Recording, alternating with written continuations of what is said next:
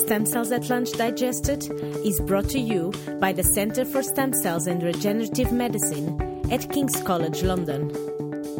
Welcome everyone to another Stem Cells at Lunch Digested. We have today Professor Ana Pombo.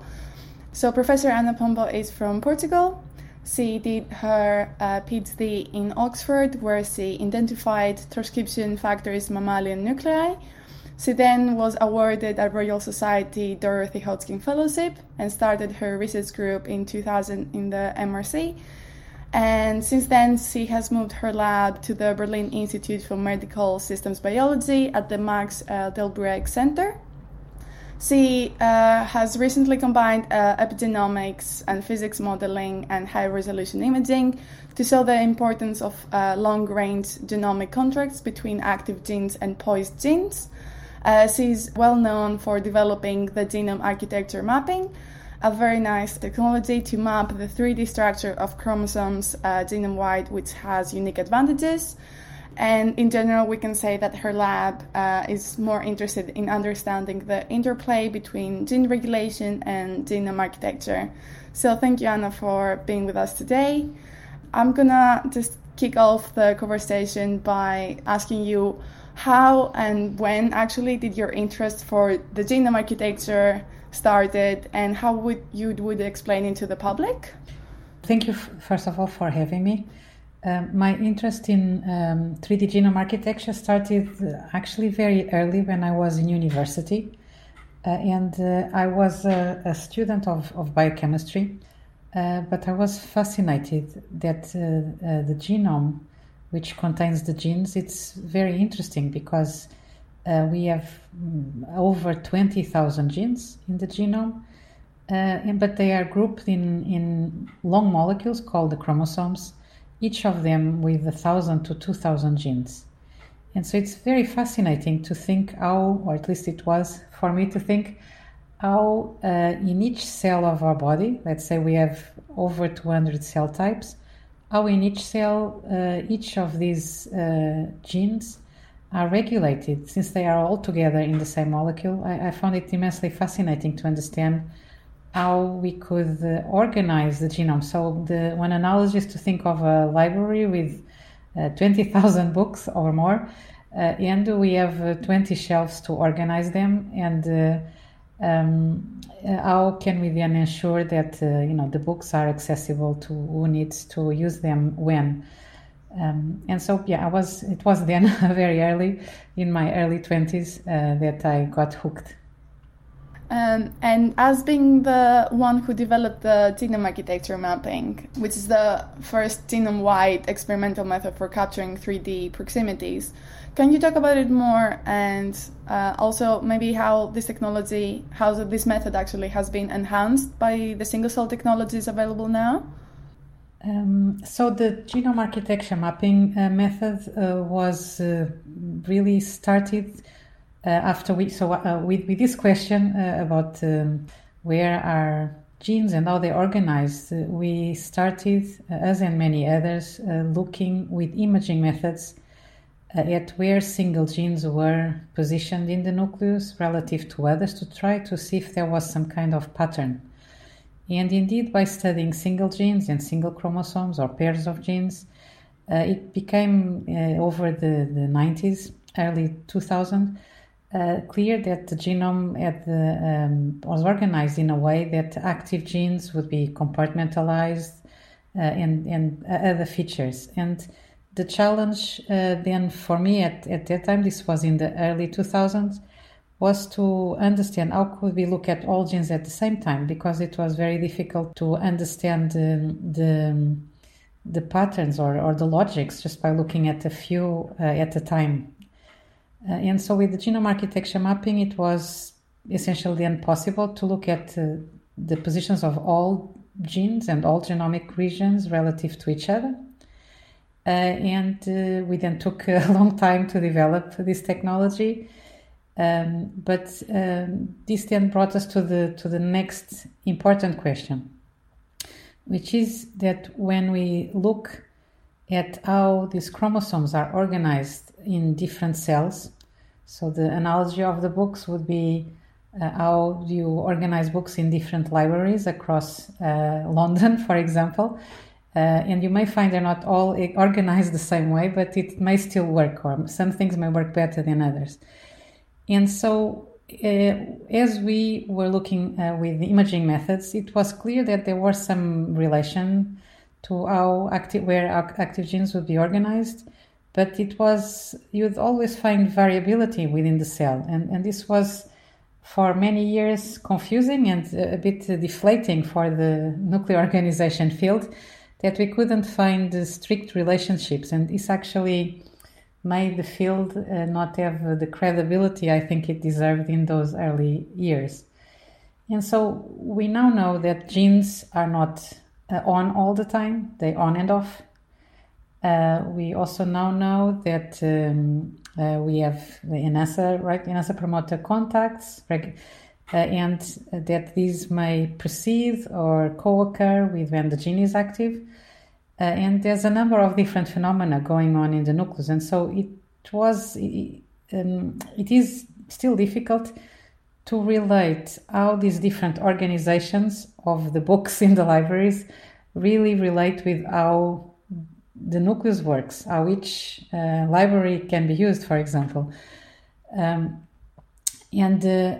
so I think the next step, at least for us, but also for other technologies emerging in the field, in particular with the imaging, a big question is to really relate what each cell is expressing at any one time with the topology. So we can really have in the same cell, how is the organization of the genome related with which genes are expressed at that exact moment. So the genome architecture mapping is a method that relies on sequencing of DNA, which is present in each sample in very, very small amounts. And so in each of our nuclear slices, which are used to produce the 3D maps by genome architecture mapping, we essentially have something like 5% of the genome of a single cell. And so the idea to then combine it with other single cell technologies is to take advantage of approaches that have been developed, for example, for single cell analysis of the transcriptome in combination with the protein detection, such as CiteSec, which is a technology developed by the New York Genome Center, where you can, for example, tag antibodies with oligonucleotides. And so this is one of the approaches that should be easy to combine with genome architecture mapping. And so as we produce our cryosections, we can incubate them with antibodies tagged with oligonucleotides, and in one go extract the DNA both from the chromosomes, the genome of the cell, and at the same time the DNA that is tagging the nucleotides. Conversely, there are ways to detect RNA, which rely on the conversion of the RNA signal into a DNA molecule, and there's different ways to do this.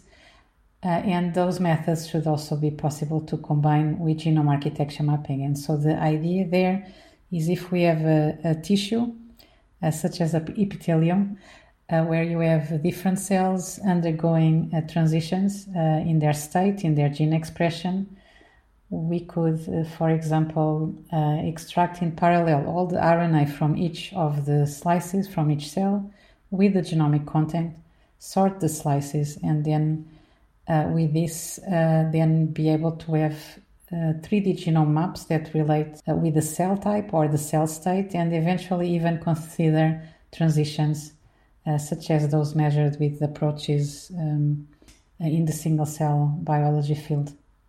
Very interesting. And I think everyone is looking forward for all these single cell technologies to emerge and become one. So yeah, very interesting. What really strikes me when I was looking up to you, You were always collaborating with other scientists like physicists and mathematicians. How important do you think is collaboration in our field? Most of biology fields now, I think, really require or benefit strongly from these collaborations because very often the problems are at the interface of these disciplines. And so with chromosomes, if we consider they are a very long molecule, you're immediately in a question of how does this object behave in the physics world. And also, if we are interested in how transcription factors bind, they have different concentrations. So we need to think of thermodynamics and how concentrations, affinities interplay with the polymer. Also, the methods, if you're working with imaging, you have very complex data and you need to analyze it.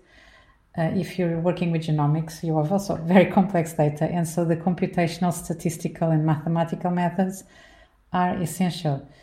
And so for me, having been trained in biochemistry at the University of Lisbon, I was lucky to actually have training in these areas. And so I have topics of thermodynamics, math, statistics, etc. And I think this is something increasingly important in our training of students. Either through the programs of the universities, but also through their own efforts, right, to acquire these multidisciplinary skills.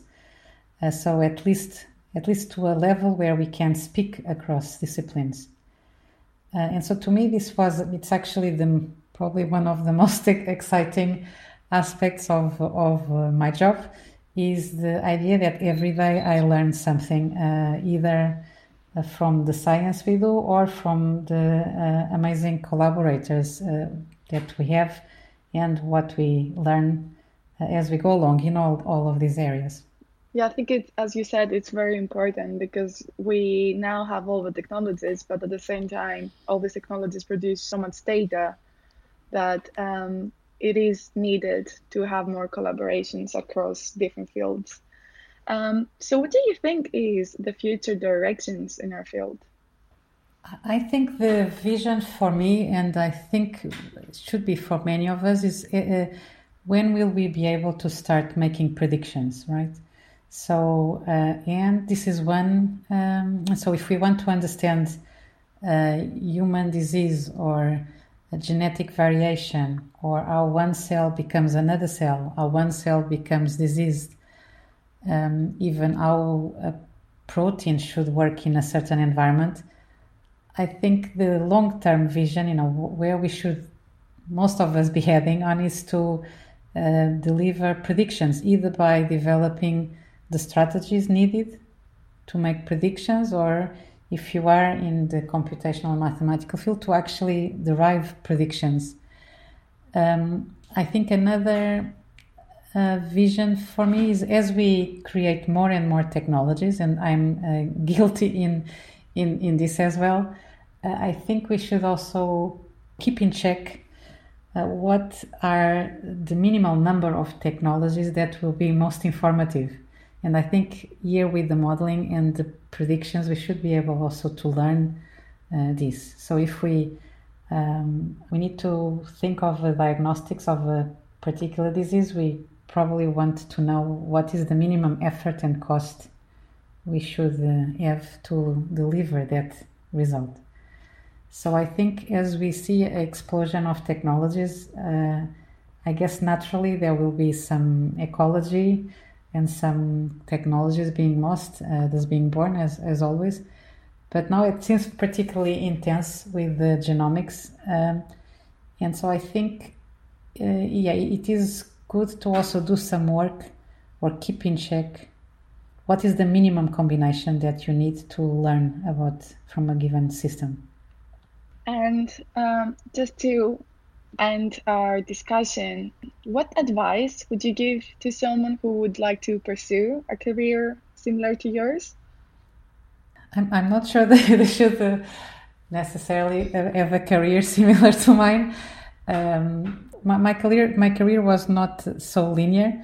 In particular, when I started being a PI, it was a very difficult time. And I think one issue I'm undervalued or was not completely aware in the early days is that sometimes some questions, if you ask a question too early, you may actually be penalized for it.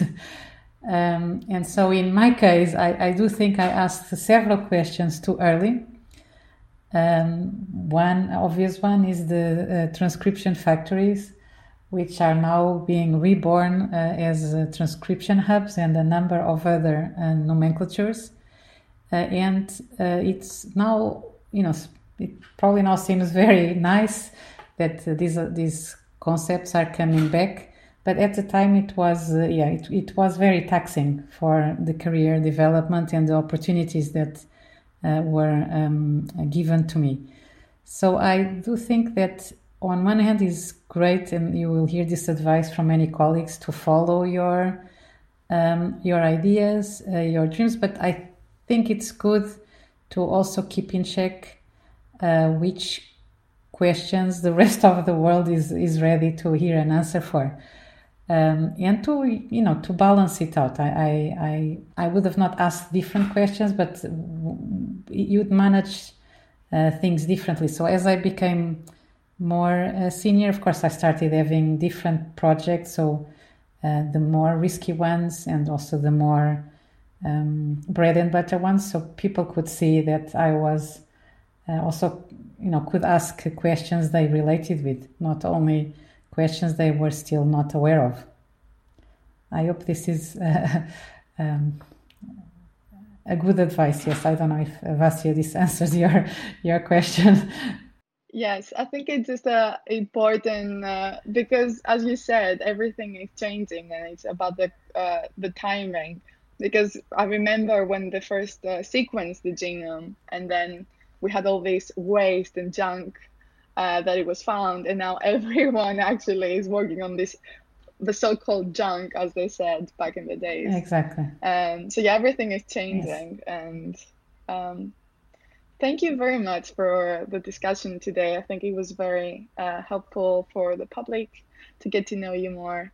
And you're an excellent scientist, and thank you so much. Thank you, Vasya. This was a pleasure. Nice to meet you and to have this discussion.